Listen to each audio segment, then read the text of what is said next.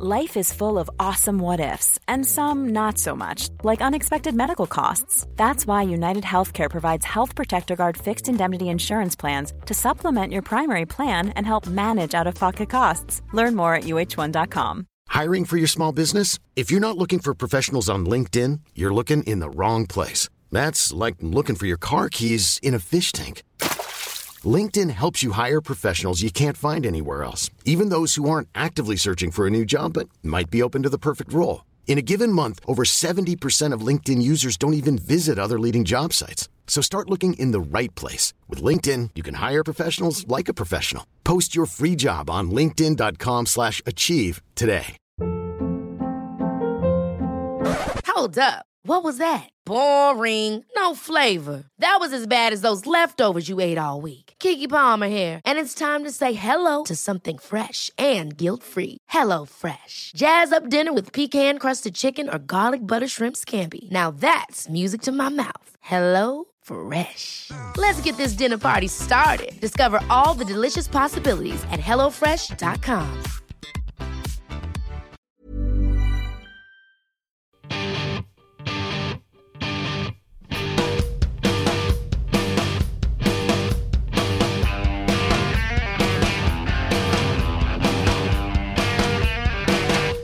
You're on Team Human, where we challenge the operating systems driving our society, reveal the embedded codes, and share strategies for sustainable living, economic justice, and preservation of the quirky nooks and crannies that make people so much more than mere programs.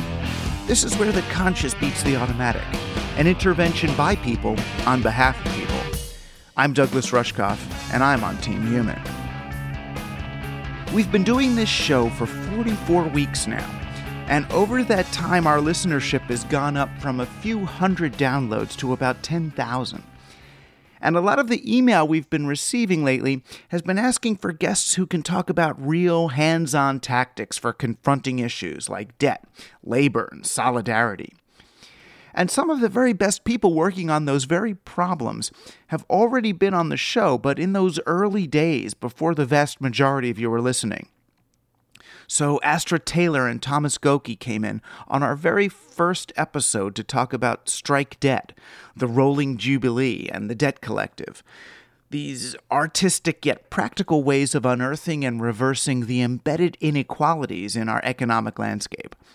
And just 2 weeks later, we engaged with labor activist and organizer Esteban Kelly about how to build labor cooperatives and fight for workplace democracy. So we've gone back to those discussions and reworked them into a new show about the debt-based economy, its embedded oppression of labor, and the real people offering ways to change it. This has also inspired us to take a good hard look at Team Human, the radio show, and to make sure the ideas and mental landscapes we're exploring are balanced by equally practical and plausible approaches to realizing them. Team Human inspires and aspires, but it should also conspire. So let's breathe together. To that end, we're also going to be launching a Patreon campaign through which our team members can support the show and receive audio and other material in advance of public distribution, as well as some material that may really only be appropriate for committed team members. We'll also be offering early access to books and articles, signed special editions, and other unique artifacts and experiences. More on that next week. In the meantime, you can still join us as a charter member of Team Human by visiting teamhuman.fm, where you'll find subscription opportunities as well as additional information about our guests, ways to get involved, and ways to find the others. It's time to intervene on behalf of people. I'm Douglas Rushkoff, and I'm on Team Human. My name is Adam Brock, and I'm on Team Human. I'm Danny Wu, and I'm on Team Human. Hey, I'm Alex Rivera. I'm on Team Human. I'm Kira Gond, and I'm on Team Human. So first up are the founders of the Debt Collective, Astra Taylor and Thomas Goki. Astra Taylor, you probably know her best for her movie Zizek, about the great philosopher, and her recent book, The People's Platform. Thomas Goki is an accomplished visual artist. He's a professor at Syracuse and a pretty significant debt activist. Both Thomas and Astra really seized the momentum of Occupy Wall Street in order to enact a direct action campaign of debt resistance. It's a bizarre but super simple concept where they buy back the debt of other people for pennies on the dollar. They buy debt from the debt collectors and then absolve it. Goki and Taylor are really some of the best examples I know personally of how to fight back against the economic injustice of debt in America. Thank you, Astra Taylor and Thomas Goki, for joining us here on Team Human today. Let's get right into it. How did Occupy and the conversations around that evolve into a direct action campaign of debt resistance? Thomas, I think we both have our stories. For me, student debt was something that was weighing me down personally after graduate school. I had over $40,000 of it. I defaulted, which meant that they actually added almost 20% to the principal as punishment. So I couldn't pay. And then one day they called up and said, "Ha, you now owe even more." So that sort of punitive reaction to the fact I was struggling made quite an impression on me. And when I got to Occupy, I was there the first day, and as it grew, I noticed that something was really connecting people, and it was the issue of debt. The people were writing down how much they owed, or as they phrased it at the moment, how much they were worth to the 1%. And I just saw people with numbers that boggled the mind, people with over $100,000 of student debt. I actually paid off my student loans shortly thereafter, but what I wanted to do was use all the time that I would have had to work to pay off my stupid student loans to instead work to fight the entire system, and not just student debt, and not just debt, but actually just inequality, because debt is a major part of the whole financial apparatus that we need to face down right now. So for me, there was this sense that was something that was drawing people to the park, not just Zuccotti Park in New York, but the occupations all over the country, and that it was something we could strategically latch onto and build after the tent cities, the occupations were gone. That it was something that we could continue the spirit of Occupy with in a very innovative and strategic fashion. So that's what we've been doing. I think the group Thomas and I are part of, for us, the energy of Occupy hasn't ceased. If anything, we're more intensely engaged in it than we were in September 2011. So Thomas, I knew you originally as a visual artist and you're an activist, but you've got this piece, I don't know when you did it, the total amount of money rendered in exchange for a Master's of Fine Arts degree to the School of the Art Institute of Chicago, pulped into 4 sheets of paper. Now, is that the kind of thing you did before Occupy, after, or sort of all the way along? That was before, yeah. So before Occupy, I was obsessed with debt and how money worked in the education system. And so a lot of my work prior to Occupy was figuring out how we put a price on education and why we put a price on it and where the money goes.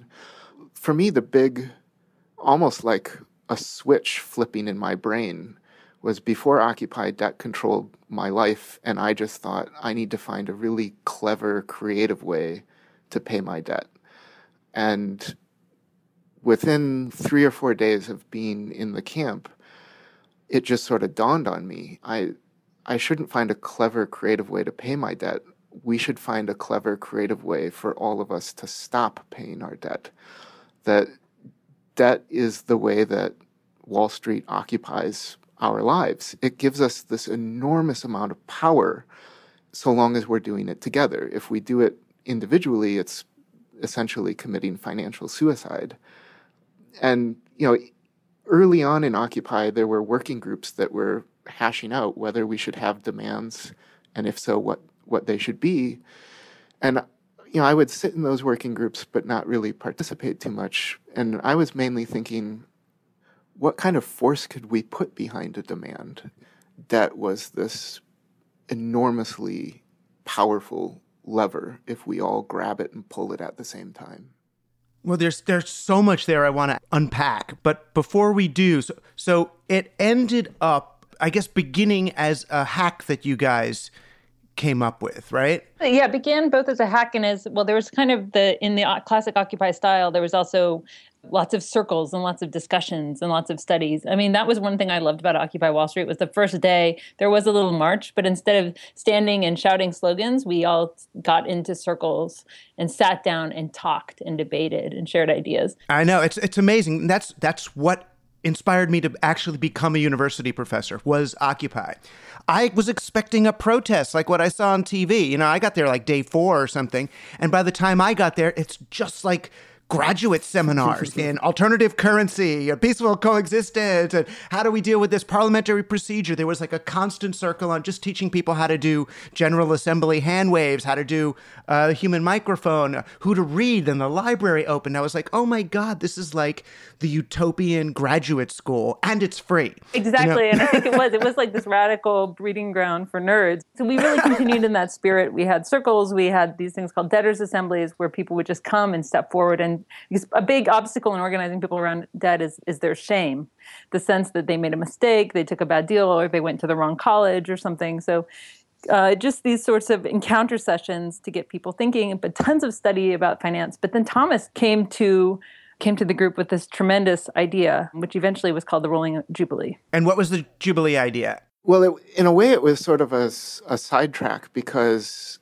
initially I thought we need to form something like a debtors union. That was the big thing that I was trying to get everybody to work on. But in the process of doing that, I was meeting other people who, there were several groups popping up that were initially about debt. The Occupy Student Debt Campaign was sort of the one that I fell in with. And because everybody was talking to each other, I learned something that just sounded too good to be true. I didn't believe it at first, but that personal debts get sold on the secondary market at a steep discount. And they're not willing to give debtors that discount, but they're willing to give it to investors. And I knew that happened with the secondary mortgage market in a kind of loose way, but I didn't know that was going on with medical bills or with credit card bills or some kinds of student loans. And if it was true, it seemed like it was worth raising some money, buying some debt, and then destroying it, partly to illuminate how debt functions, and partly as an on-ramp towards this debtors union project. So that's what we did. It ended up getting way more attention, way more money, way more enthusiasm than we expected, in a lot of good ways. But also sort of people stopped right there. They didn't see how it fit into this larger vision of debt resistance as a way of sort of emancipating ourselves from the power of Wall Street over our lives, over what we do all day.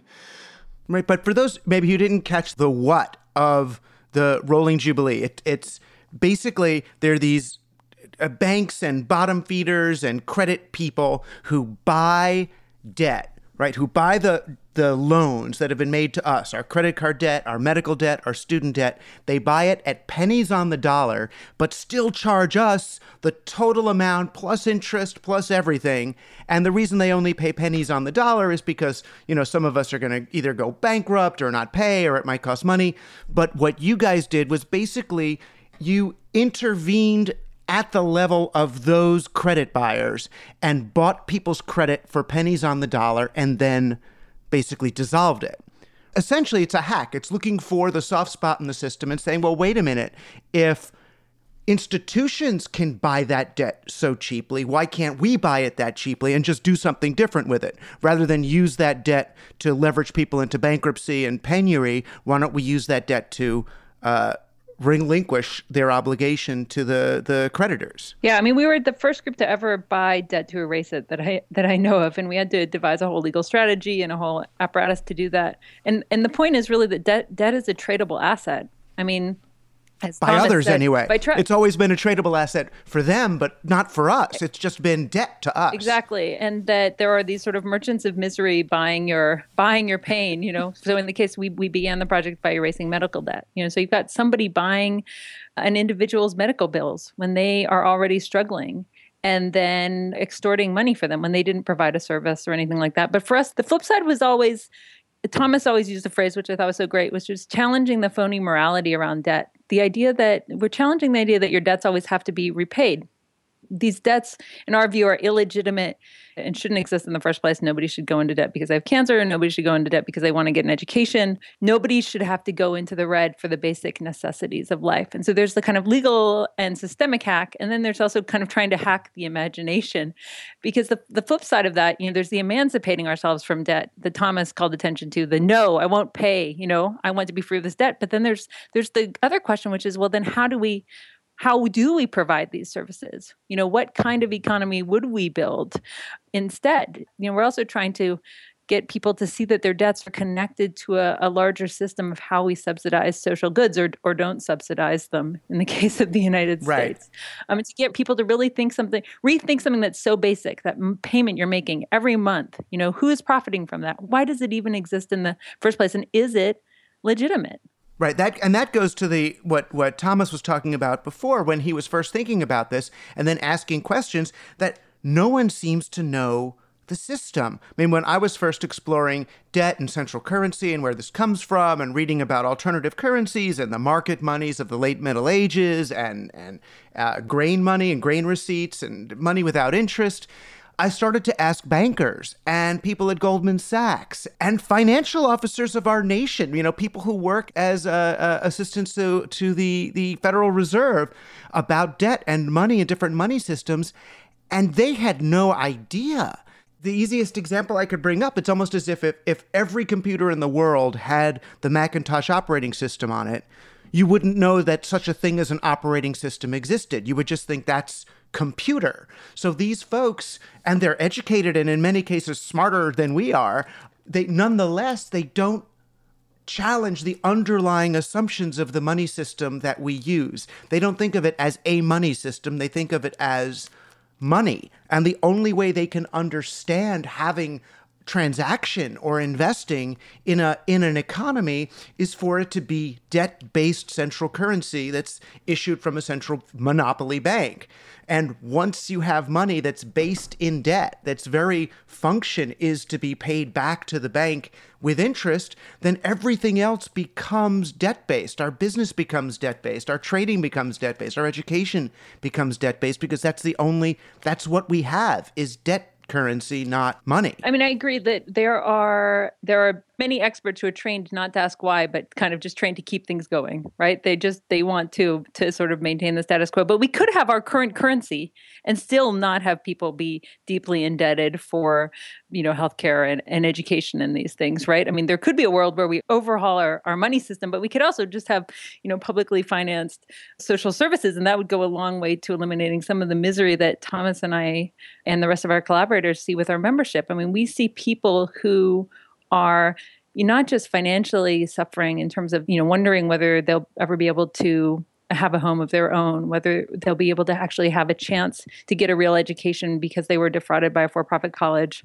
We're now engaging with these folks through this debtors union, which is now exists, and it's called the Debt Collective, debtcollective.org.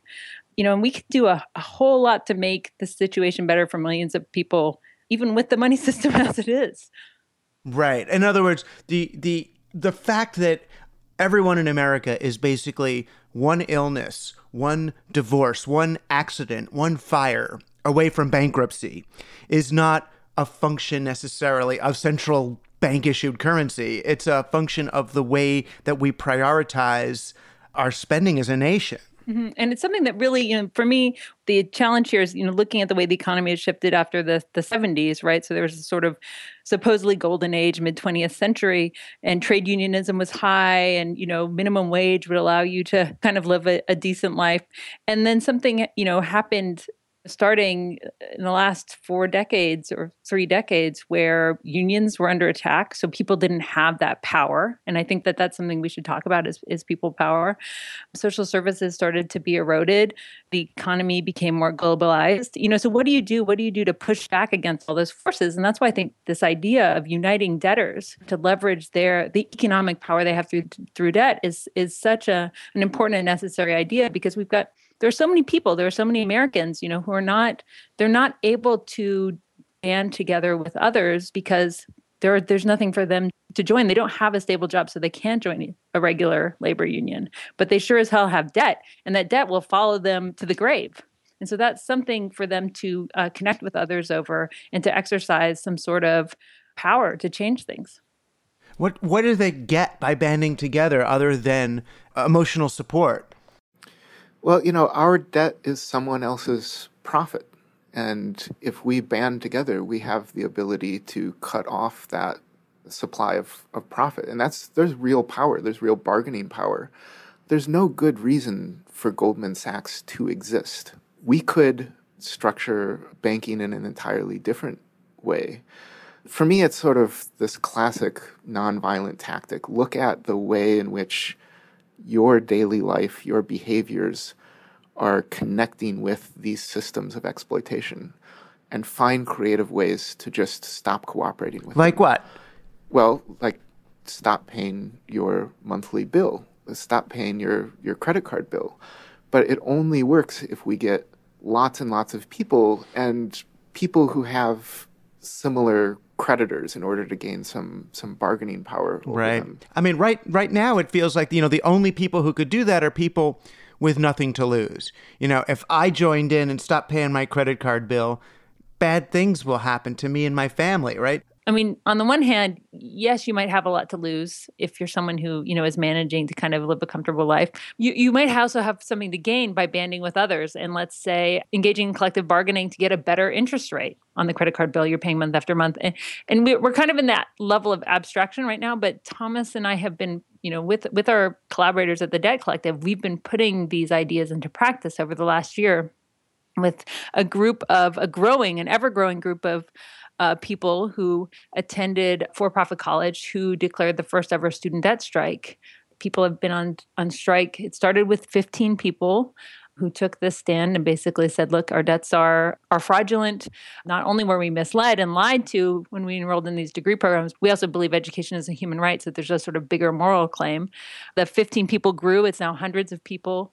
And they immediately got the attention of the authorities. And there have been some very concrete results. Right now, there are sessions happening in Washington that are going to be setting the rules for future students who are in similar boats who have been defrauded, creating some sort of mechanism for them to challenge their debts and to hopefully get debt relief. So, I mean, we started this little campaign with 15 people and overnight basically proved our theory that people banding together and refusing to pay their debts, trying to utilize the leverage that they have, could provoke very interesting and promising reactions.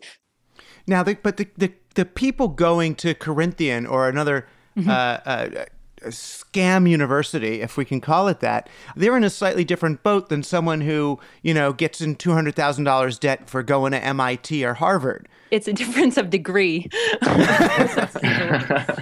rather than kind. So what's interesting is these scam for-profit colleges and, Harvard, they're all connected back into the same federal student loan system, right? So there's a sort of different brand on the surface and you have different opportunities based on the brand. But the financial aspects are far more similar than people would like to admit. Yeah, I mean, whether you're going to a state school or a community college or an Ivy League school, we have a for-profit student debt industry. We have a for-profit Department of Education.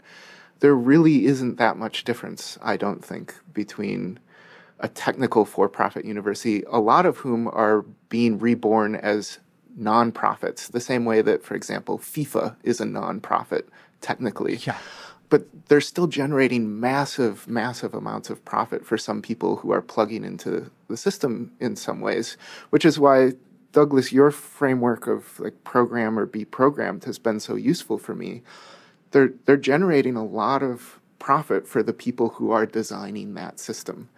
What would it look like if the people who are providing all of that profit through debt could cut off those resources and redesign the system differently? We can educate each other without forcing people into a lifetime of crushing debt. That's entirely possible. How do we get from where we are now to the education system we would like to see? Some massive civil disobedience is going to be necessary. So I don't want to minimize the risk involved. There's always risk with civil disobedience.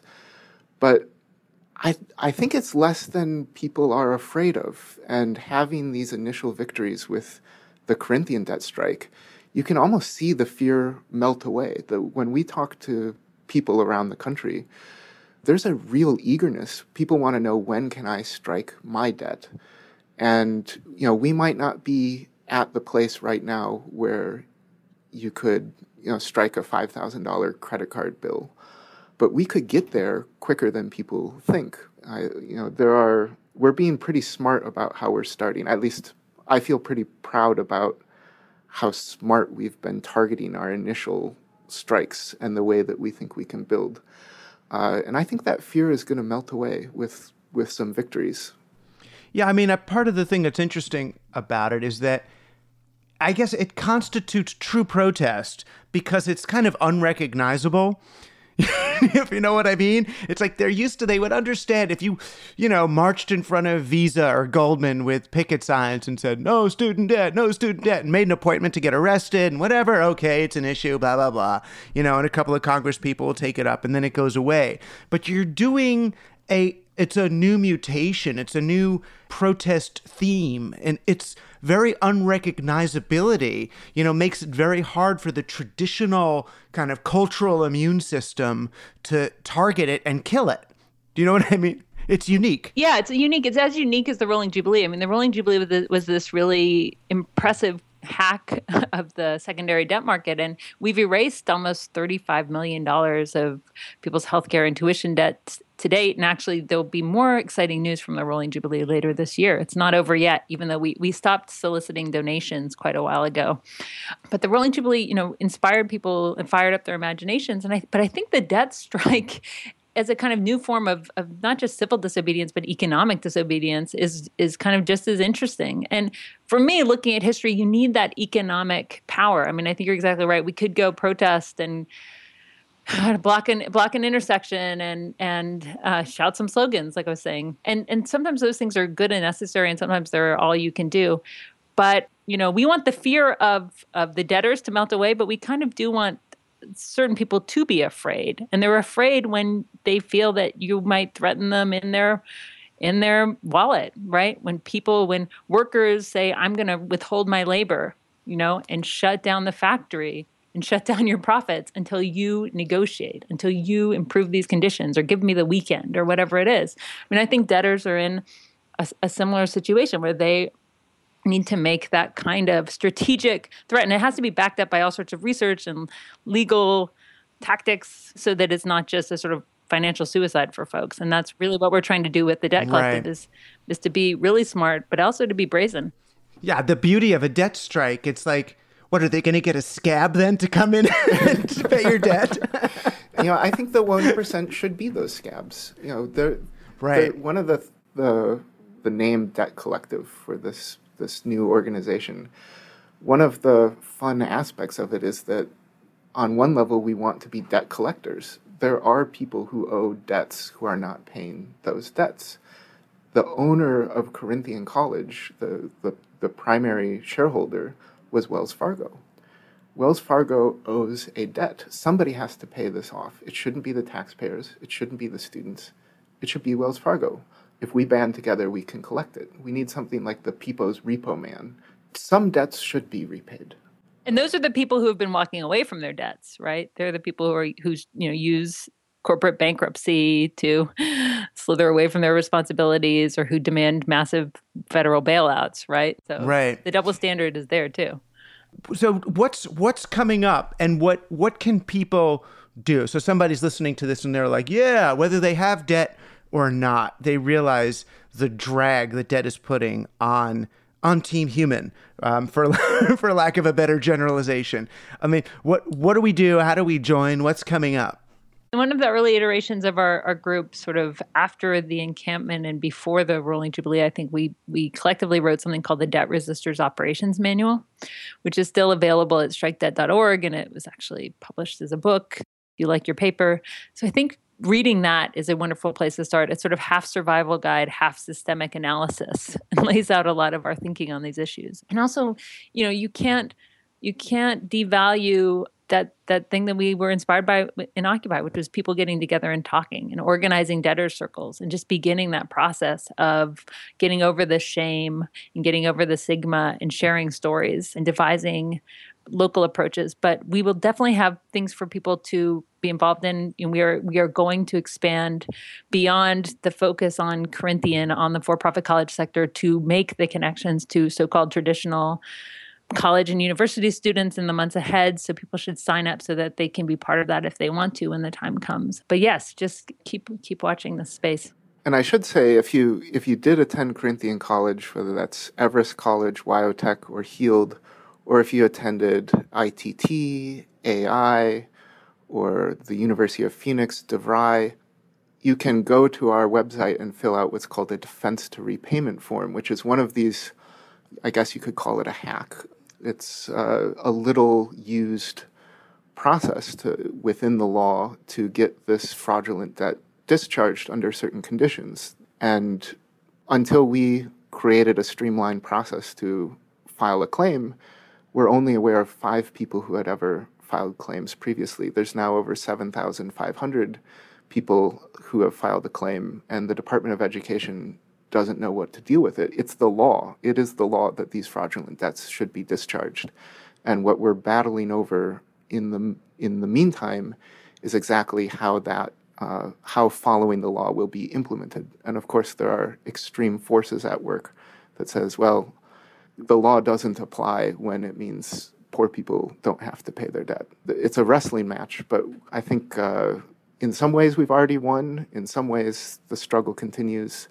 And it'll probably be another year or so before we get a final result to this. Yeah, one thing you mentioned that I want to go back to and maybe close with here is the shame and the stigma that's associated with debt, and how in many ways debt and the mythology around debt has been constructed, really to elicit those human emotions from us. This notion of shame and the stigma around debt is part of what disempowers us. It's part of what keeps us from forming any kind of solidarity around the mutually crippling effect of debt. It's so hard because we think of it as something that we personally did wrong or something that we want to hide from our neighbors rather than band around. What are you finding is the sort of the easiest way to help people reframe debt from being some personal shame to being a collective foe? For me, it was that first day at Occupy, right? That was the first time that I had come out of the shadows as a student debtor. And instead, it was this thing that just kind of would come to me in the middle of the night, like $40,000, with interest. What is it? It was going to be, $100,000 or something by the time I had finished. So we have to go from the individual to the collective. We have to start telling ourselves and each other that these debts are not our fault, that there's a bigger debt that's not being paid, and that's the debt of a decent society to provide healthcare and education and roofs over our head, to provide in this world of abundance. Why are we stuck in this scarcity mindset and this sort of scarcity economics? I really think it's talking to each other, because our slogan has always been, "You are not alone," ALOAN. And it's really true. And for me, my life changed meeting Thomas and meeting the rest of our collaborators. And, we're a very small group. There's not even 10 of us. And we've managed to do, I think, quite an impressive amount in just a couple of years. And so I hope that that's inspiration to people to kind of think creatively, to realize that whatever system we have, we can change it, that humans did write it and we can rewrite it. Exactly. I don't know how to say it better than you just did. So thank you, Astra Taylor and Thomas Gokey, for being on Team Human. And, leading the charge against the dehumanizing systems that mean to, make the world a place more for systems than for people. Thank you for inviting us to be a part of this conversation. I feel more human as a result. That was Astra Taylor and Thomas Gokey of the Debt Collective. I'm Douglas Rushkoff, and we're all on Team Human. My name is Micha Sifri, and I'm on Team Human. I'm Ramesh Srinivasan, and I'm on Team Human. I'm Richard D. Bartlett, and I'm on Team Human. I'm Sylvia Zia, and I'm on Team Human. I am Tessa Renner, and I'm on Team Human. Up next on this special show is a conversation I had with Estevan Kelly, Executive Director of the U.S. Federation of Worker Cooperatives. Kelly's work, like Astra and Tom's, provides a model for overcoming shame, forging solidarity, and building the types of cooperative systems that foster mutual connection, dignity, and the empowerment of laborers. Kelly set the tone for Team Human with his embrace of solidarity as an organizing principle in the fight for justice. So solidarity feels like a big word, like from the Union era, or maybe even Stalin or Marx. And solidarity to most of us sounds like work, where most of us, like me, I just want to get a job. I want to do my thing and not worry. I'm not political. So, Estevan Kelly, Executive Director for the U.S. Federation of Worker Cooperatives, co-ops are beautiful. They are beautiful. Engagement is an ideal. Co-ownership sounds kind of cool, but I just want a job. Why do I want to bother with all of that? Well, I think it's more than just wanting a job, right? That solidarity is about, it's deep. And so there's that. And I think that people crave connection much more than, having one job or one relationship or one thing to do. And so it actually gets to a more fundamental human need about connection. But don't I have Facebook and JDate for that? Perhaps you do. And those are platforms that, when used well, I think can expand the opportunities for solidarity, for hearing what's going on in other people's lives, for having empathy, for staying in touch, and then for really showing up for one another. And it's a two-way street. It's not only the work that is involved in being there for your friends. You find out that they're sick and you can walk over to their house and bring them some soup or whatever. But it's also the moments where you're sick or where you just had a relationship end and you need comfort or a companion, or moments where you lost a job and you're looking for some income, and maybe you can help fill in a gap by watching your friends' small children, or maybe cooking them lunch because they're really busy, and that helps them and that helps you. So solidarity fundamentally gets at a win-win, and it's a concept of working out of your most radical sense of self-interest for mutual benefit for you and other people. Yeah, it's interesting. I mean, I find that many times the people who are most likely to gravitate towards cooperative engagement, whether it's social cooperatives or economic cooperatives, are the people who can best afford to. You go up to Ithaca or Burlington, Vermont, or Great Barrington or San Francisco, or a relatively wealthy community of people who realize, well, this life is not actually fulfilling me, and sure. I'm working harder for each padding of insulation I provide against the torrent of the masses or whatever. Maybe there's another way, where it feels like what needs to be done is that the case for cooperative engagement needs to be made for the people who need it most, for the people who are, if you're working 3 jobs, you do the McDonald's in the morning and Home Depot in the afternoon and then Amazon Turk at night, it's really hard to even conceive of what's the alternative. There's no time to go do it and to find it. Yeah, I think that's what the co-op movement of yore kind of came from, was this idea of opting out, of saying, enough is enough. I don't really like the way things are running, or this doesn't feel like a fair deal. And people with relative, whether it was educational, intellectual privilege, or based on wealth, like you were saying, or geography or culture and circumstances, that they, for consumer movements or for some of the early worker co-op movements and sectors, really said, I'm going to opt out of the mainstream and do this alternative thing. And I think what's changed in the last at least 15 years, certainly since the turn of the millennium, is that it's no longer led by that cultural moment, the sort of echo of the social change in the 60s and 70s, that what's happening is economic drivers are really what's pushing the growth that we're seeing in the co-op sector, especially for worker co-ops. Even just in the last since 2010, 60% of new worker co-ops that have been developed have been owned and operated by people of color. And largely those aren't Ivy League people of color. These are people who are in low wage industries and sectors. And even the largest worker co-op in the country, Cooperative Home Care Associates, which is up in the Bronx, in the South Bronx, which is, by the way, one of the poorest congressional districts in the country. It's got about 2,000 worker owners who are almost entirely women and mostly women of color. These are Black and Latino women who do assisted home care. That's a low wage sector to be in, but the advantage of being in a worker cooperative is that the benefits that they have, the wages that they get are way more competitive compared to the jobs that they could be doing assisted home health care in a traditional company, or like you were mentioning, the alternative, which would be, working 3 jobs at McDonald's plus Burger King plus Wendy's. Right. Well, how do they figure out how to do this? I mean, does some kind of union co-op organizer come with a handbook, or is it just figured out? Well, right now, there's a plurality of ways that people are developing worker co-ops, and some are developing through expanding existing ones, whether that's franchising or just going into a bigger location or a second location.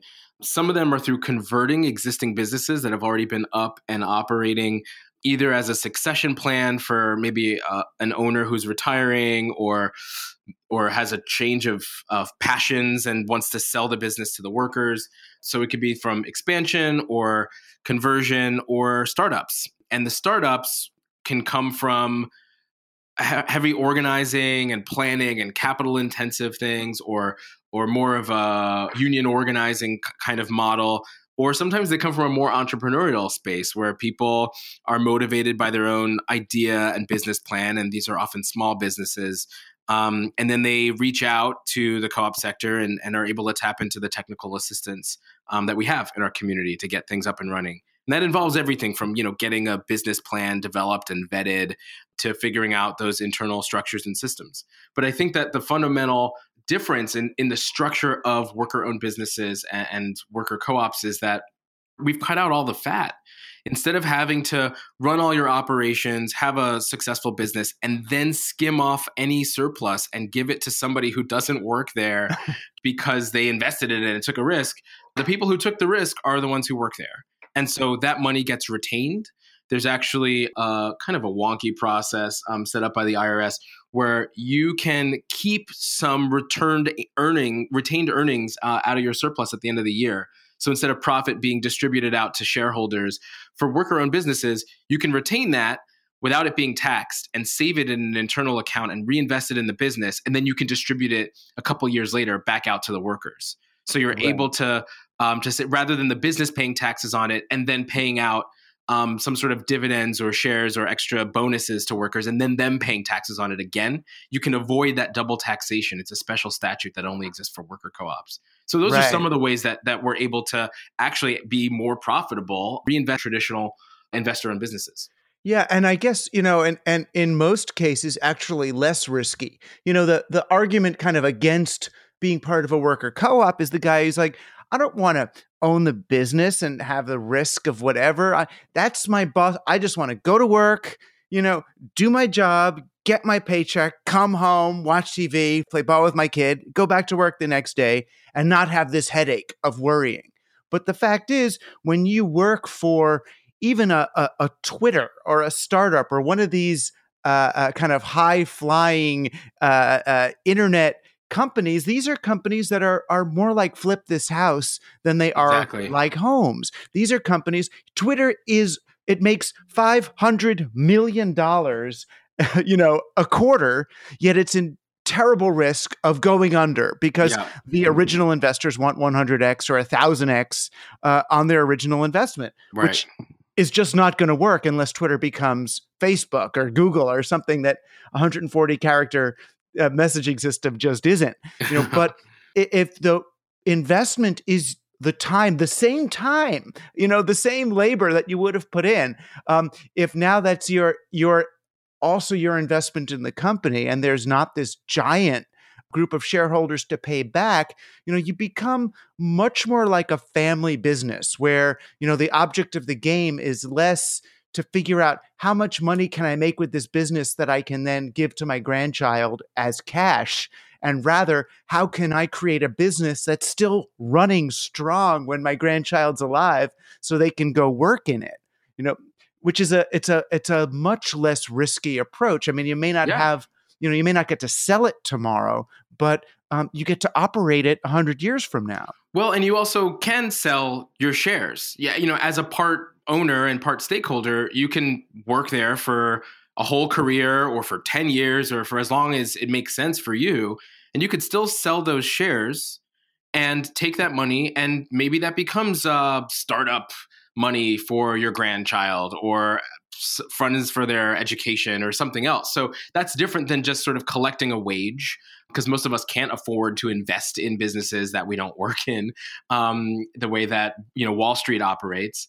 And you actually do have that extra asset in your life, and that's incredible. I mean, this has become a source of wealth building for people, like I was saying, this new trend for people who are not from owning class backgrounds, who are maybe from poor or working class backgrounds, and certainly people who, even millennials, where they might have come from a class background where there might have been hopes one day of them having a certain source of wealth, but the precarity of the way that labor is shifting and jobs and careers and debt, all those dynamics, now those kinds of securities are evaporating. And so it becomes an opportunity for that entrepreneurial spirit to not just be this gamble where you risk it all on an idea and it might go belly up. Or even family-owned business, which I think we're most similar to as a network of small businesses, mostly small businesses, where that risk is all taken on by one core family or a family with some supporting friends. And if it doesn't work out, then it hurts everyone and they all go under. And that was that whole network that was there to support one another. So if that project fails, that was the security for the uncle who might have had a project that they were hoping to, or maybe that was grandma's retirement money that she contributed some of it. So what's different about worker co-ops is that we're taking, rather than it being the familial bond, we're taking a similar idea of distributing that risk among more than just one sole proprietor or two joint proprietors, and distributing it among, it might be 10 people, it might be 20 people, it might be 30 people, it might be 50. So that shares that distributes that risk. It means that nobody's family is going to go under if the actual project doesn't work out. But meanwhile, you've got those 50 people or those 10 people all having a vested interest instead of one manager or something in making sure that business does work out. And plus it's a proof of concept also. I mean, in a sort of Kickstarter way, even though you're not getting capital from these people, if you're able to get 50 or 100 people believing enough in a business to come work in it, then maybe it's a good idea. It's a kind of it's a pretest of your business plan. Whereas if you're opening the 7th pizzeria on the block, you might not get 50 people coming to work for you because they're like, there's enough pizza here. You're so stupid. Or the people working, they're not necessarily concerned with making the business the best one or the most sustainable one or the friendliest one or the most community-oriented one. They might just be there for a paycheck, and they might just be there for one summer. And that's different than a business that people have much more of a stake in being good neighbors and really giving back to their community or having the job be meaningful. And in order for it to be meaningful, for you not to be bored at your job, just punching into a shift, really having more of a stake in and a say in how it's operated, what the difference is from a business perspective, how it all runs, and also being involved in a community, in the day-to-day operations with your coworkers. Yeah, well, so many of us have been, basically, if you're under 50, you've been raised in a world where the idea of a regular job is foreign anyway. There's no idea where you go work for some company and get a pension and have security. That's kind of gone. We're all used to to living in precarity and kind of perpetual disenfranchisement.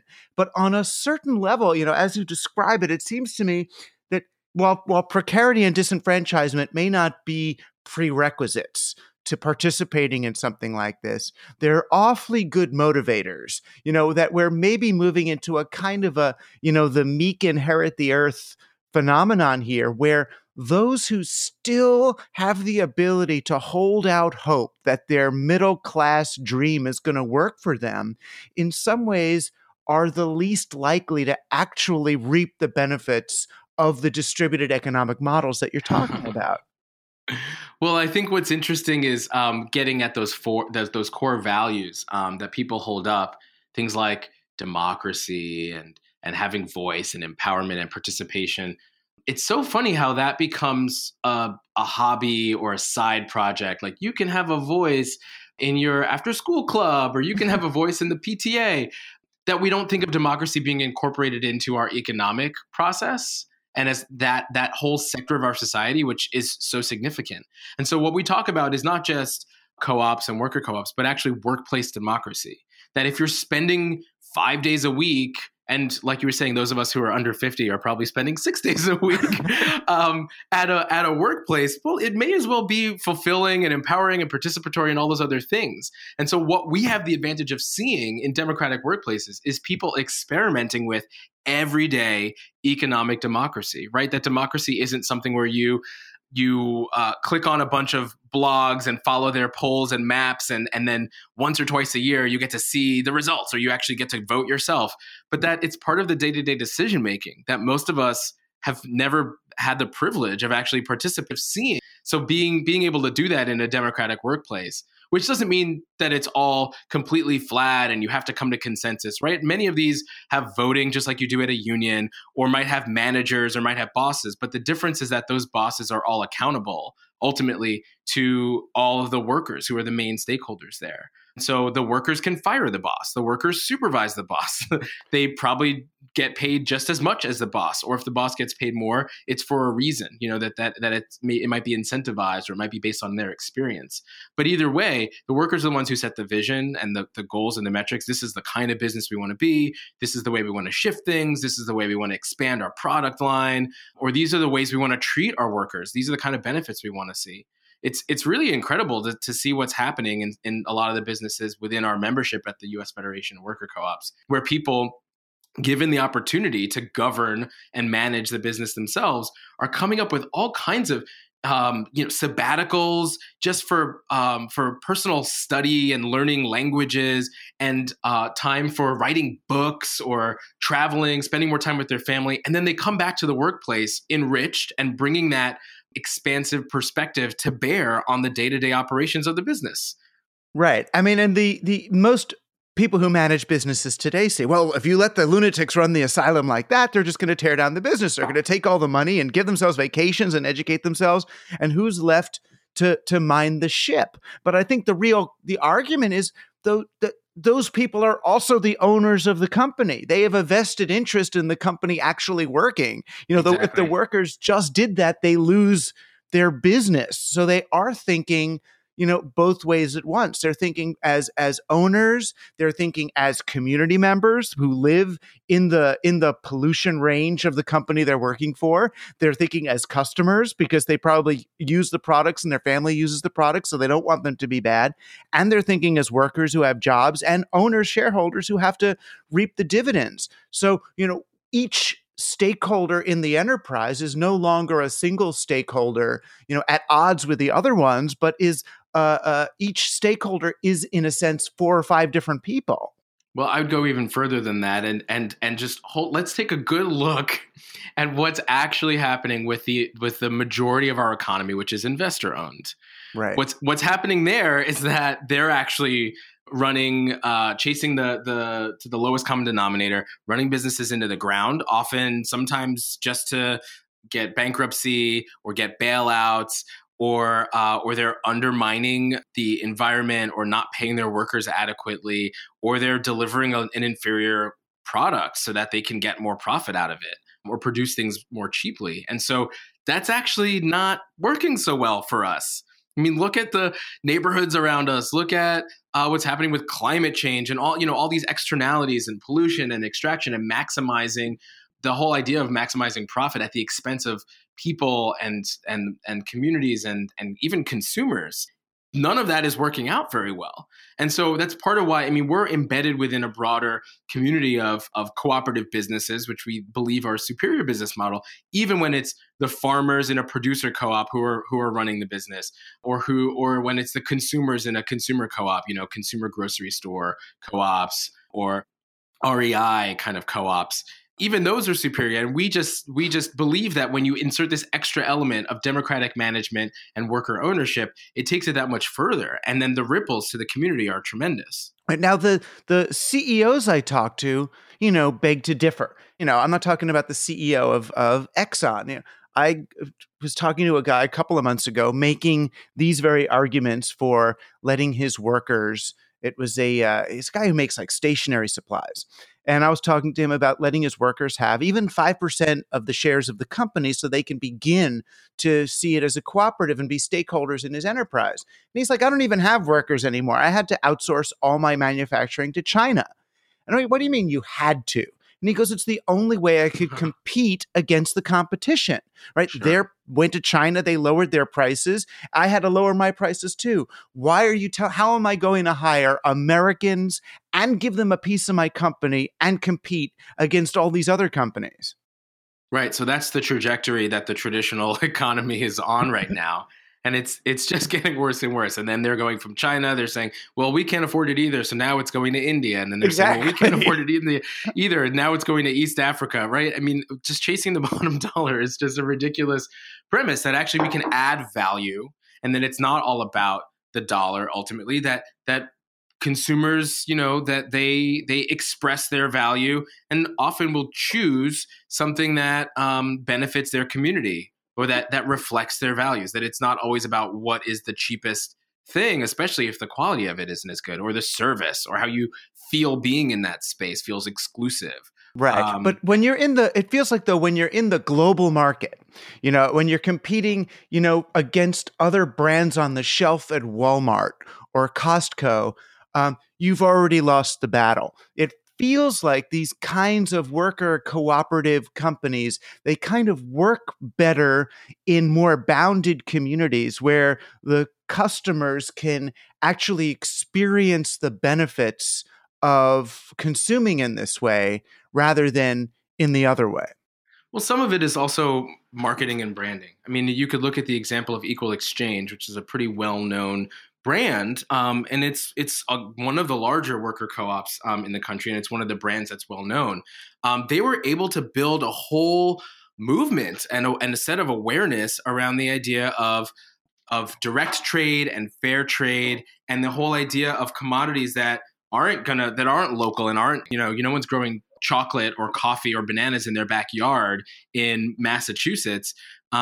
But that they're able to offer the value of saying, well, let's pay farmers fairly, and let's have an integrated supply chain where there's transparency about where things are coming from, where the tea is sourced from, where the coffee is sourced from, and how much people are making, whether they're the actual campesinos themselves, whether they're people along the distribution chain. So I think that it's not necessarily true that every cooperative needs to be some boutique-y thing in order for it to be local and responsible. I think that in fact, our globalized international economy demands more transparency, and that cooperative businesses offer an opportunity to do that because they're democratic, because they're doing education, because they are responsible to the community around them, rather than shareholders who are, bounded by private boardrooms. Right. And at least they have the efficiency of not needing to pay up 90% of the revenue to these passive shareholders, or the CEO, right? I mean, there's a glut among the management, especially at the very apex, at the very top, when you have the presidents and CEOs making ridiculous amounts of money. Right. So if you want to look at layoffs and cutbacks, if you did it from the top down rather than the bottom up, it might be a lot more efficient, because then you get to keep the workers who are actually making the things and lose the blubber that's really just accumulating the value that's been created. Well, exactly. I think a lot of what we're seeing is people getting out of the scarcity mentality and realizing that there's so much wealth. So many of these companies, the very ones you're talking about, are making record profits, and that really the expenses is propping up this billionaire class, this millionaire class. And it's not even just the 1%. I mean, those people we don't even see. Those people are being driven around in private limousines. But it's, even the 10%, even the top 15%. I just heard about a holiday that they have in the UK. I don't know if you know about this, called Fat Cat Tuesday. And I think it's the first Tuesday in January. It's like the second business day of the year or something. And it's the day where CEOs have already made as much as all of their workers will make for the entire year. And it's by like lunchtime or something on the second Tuesday of the year. That's the economy that we're dealing with right now. It's absurd. It is absurd. It is absurd. And then, beyond that, and almost beyond the economic argument, this show is called Team Human, because what I'm trying to do is help people understand that, we are a team. There's Team Human versus Team Machine or versus Team Capitalism, or all of these automatic operating systems that mean to dehumanize us. I mean, you also do work in the gay community, the Black community, the women's rights community, all of these marginalized communities. I mean, there's people listening to this, people like me who might say, hey, I'm a white man with a college education. I've got a competitive advantage here. Why do I want to mess with y'all? But the real reason why they should is because it's lonely out there, that there's something about solidarity that's bigger than just the economic argument. I understand the economic argument and the Marxist argument is super important right now as people are starving, but there's also the I hate to use a word like this, but there's the spiritual component, the social component of actually connecting and conspiring with other human beings, Well, that's also Marxist, right? I mean, the idea that we're alienated from each other. And I think that even when you opened by talking about having some suburban job where you just kind of go and you punch in and you do your work and you come home and you hang out with your kids or whatever, that's incredibly, it's alienating, it's lonely. I mean, that's what Marx was talking about. And so the whole premise of having a more socialized economy is by overcoming alienation, or what Fanon talks about as disalienation, which is not saying that like, let's erase and forget that we were ever alienated, but how do we overcome it and come through it and in a better position than we were before, with all the hindsight of remembering how disconnected we were and how hard that is, and keeping that in mind while we're building connections and community with each other. And what really is the main obstacle to that? Is it our fear of each other as people? Is it our sexual inhibitions? Is it our gender confusion? Is it our racial confusion? Or are those just all symptoms of some greater alienation, some greater fear? Well, people have different opinions about that, but in my view, I think that those things are they are interconnected. I mean, I studied anthropology and political economy, and all those other things that you mentioned around racial liberation and queer liberation. So that's part of my background, and I think that they're all interconnected. That capitalism and some of the economic and political and historical realities and contingencies produce this hyper-individualized thing, right? When capital markets needed more consumers, they needed to create this idea of an individual. It started with races of people, then classes of people, then families. Now it's down to the individual. We are targeting not your family, but your 12-year-old daughter, and not her sister who's 4 years younger, right? I mean, that's the whole thing about marketing, especially in this late capitalist stage. It's really getting directly at the individual. And so in the process of overcoming, and it's not just as consumers, right? It's also as workers and everything else. So everything about our life is hyper individualized, up to the point where what's the idea of maturing and growing up? You come out of adolescence and you're supposed to be able to find your own little apartment and your own little job, right? There isn't a sense of living cooperatively in a one big building or one big house where maybe you have your own bedroom or something, but you're sharing a kitchen and you're eating meals together and you're singing songs together and having holidays and all of that stuff. That you only do that with your family. And once you're properly independent and mature, independence equals being individualized, right? And so overcoming all of that, I think there is a spiritual piece to it. There is a social piece to it. Ultimately, it is also economic, that this is part of how it's not fundamental to how we are as human beings. It's something that has been intentionally crafted and manufactured, that it needs to be learned over and over again, because children aren't born that way and they don't naturally think that way. But we have to be socialized into the idea of individualism.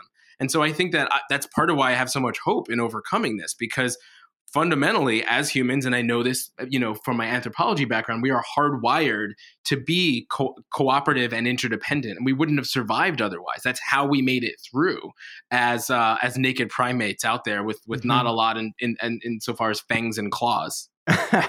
Right. It wasn't our competitive advantage. It was our collaborative advantage. Right. We created this thing called community in order to survive, this thing called society. That's how we got through. Right. This thing called Team Human. Yeah, Team Human. Exactly. Hashtag Team Human.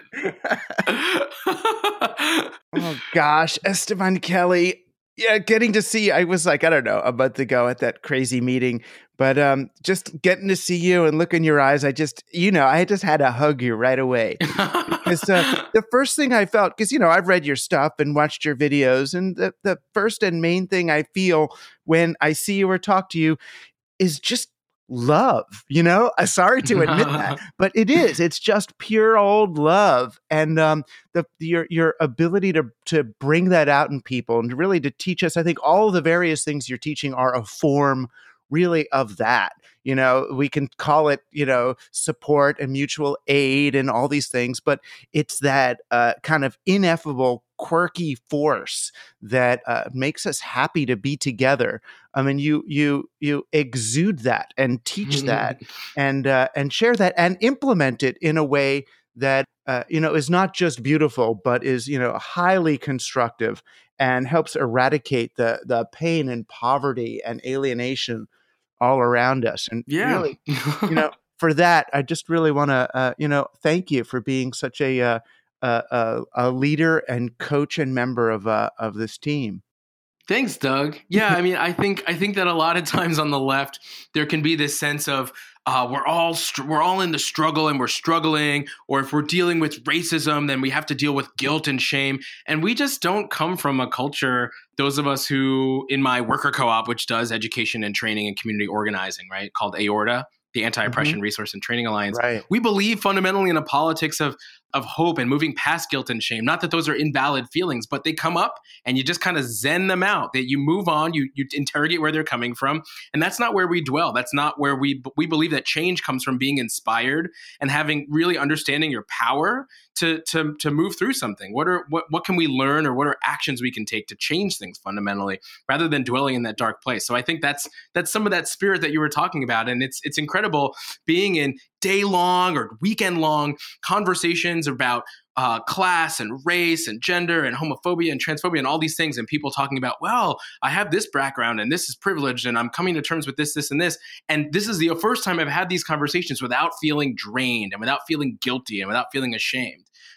Because I think that's what we need. We're making all this Team Human stuff move forward. Beautiful. Well, thanks so much for joining us on Team Human today. And we're going to keep up with you. Everybody knows I'll have all the links up where they can find your stuff. Cool. And get involved. That was a remix of my conversation with Esteban Kelly, Executive Director of the U.S. Federation of Worker Cooperatives. Before that, we heard from Astra Taylor and Thomas Goki of the Debt Collective. Thanks for listening to this special episode of Team Human. These interviews were culled from our show archive, which you can find by going to teamhuman.fm and clicking archive.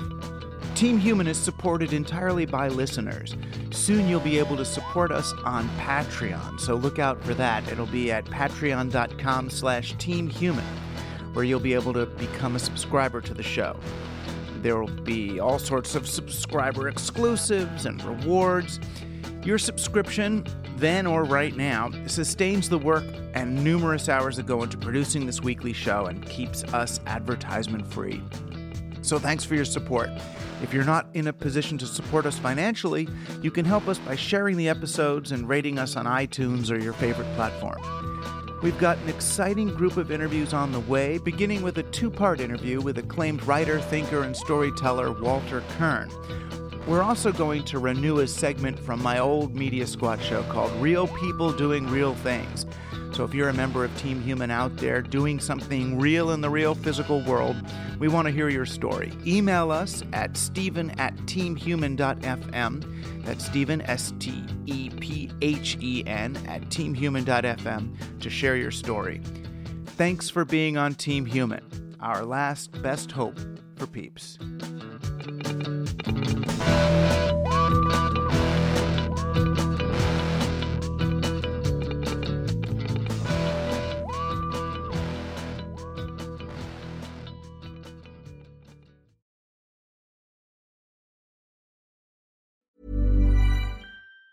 Hi, I'm Daniel, founder of Pretty Litter. Did you know cats tend to hide symptoms of sickness and pain? I learned this the hard way after losing my cat, Gingy. So I created Pretty Litter, a health monitoring litter that helps detect early signs of illness by changing colors, saving you money and potentially your cat's life. Pretty Litter is veterinarian developed, and it's the easiest way to keep tabs on your fur baby's health right at home. Go to prettylitter.com and use code ACAST for 20% off your first order and a free cat toy. Terms and conditions apply. See site for details. Ever catch yourself eating the same flavorless dinner 3 days in a row?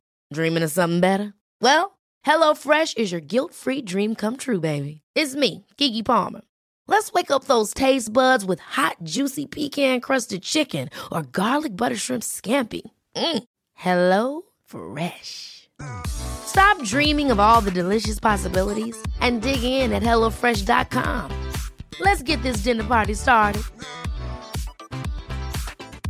Hi, I'm Daniel, founder of Pretty Litter. Did you know cats tend to hide symptoms of sickness and pain? I learned this the hard way after losing my cat, Gingy. So I created Pretty Litter, a health monitoring litter that helps detect early signs of illness by changing colors, saving you money and potentially your cat's life. Pretty Litter is veterinarian developed, and it's the easiest way to keep tabs on your fur baby's health right at home. Go to prettylitter.com and use code ACAST for 20% off your first order and a free cat toy. Terms and conditions apply. See site for details.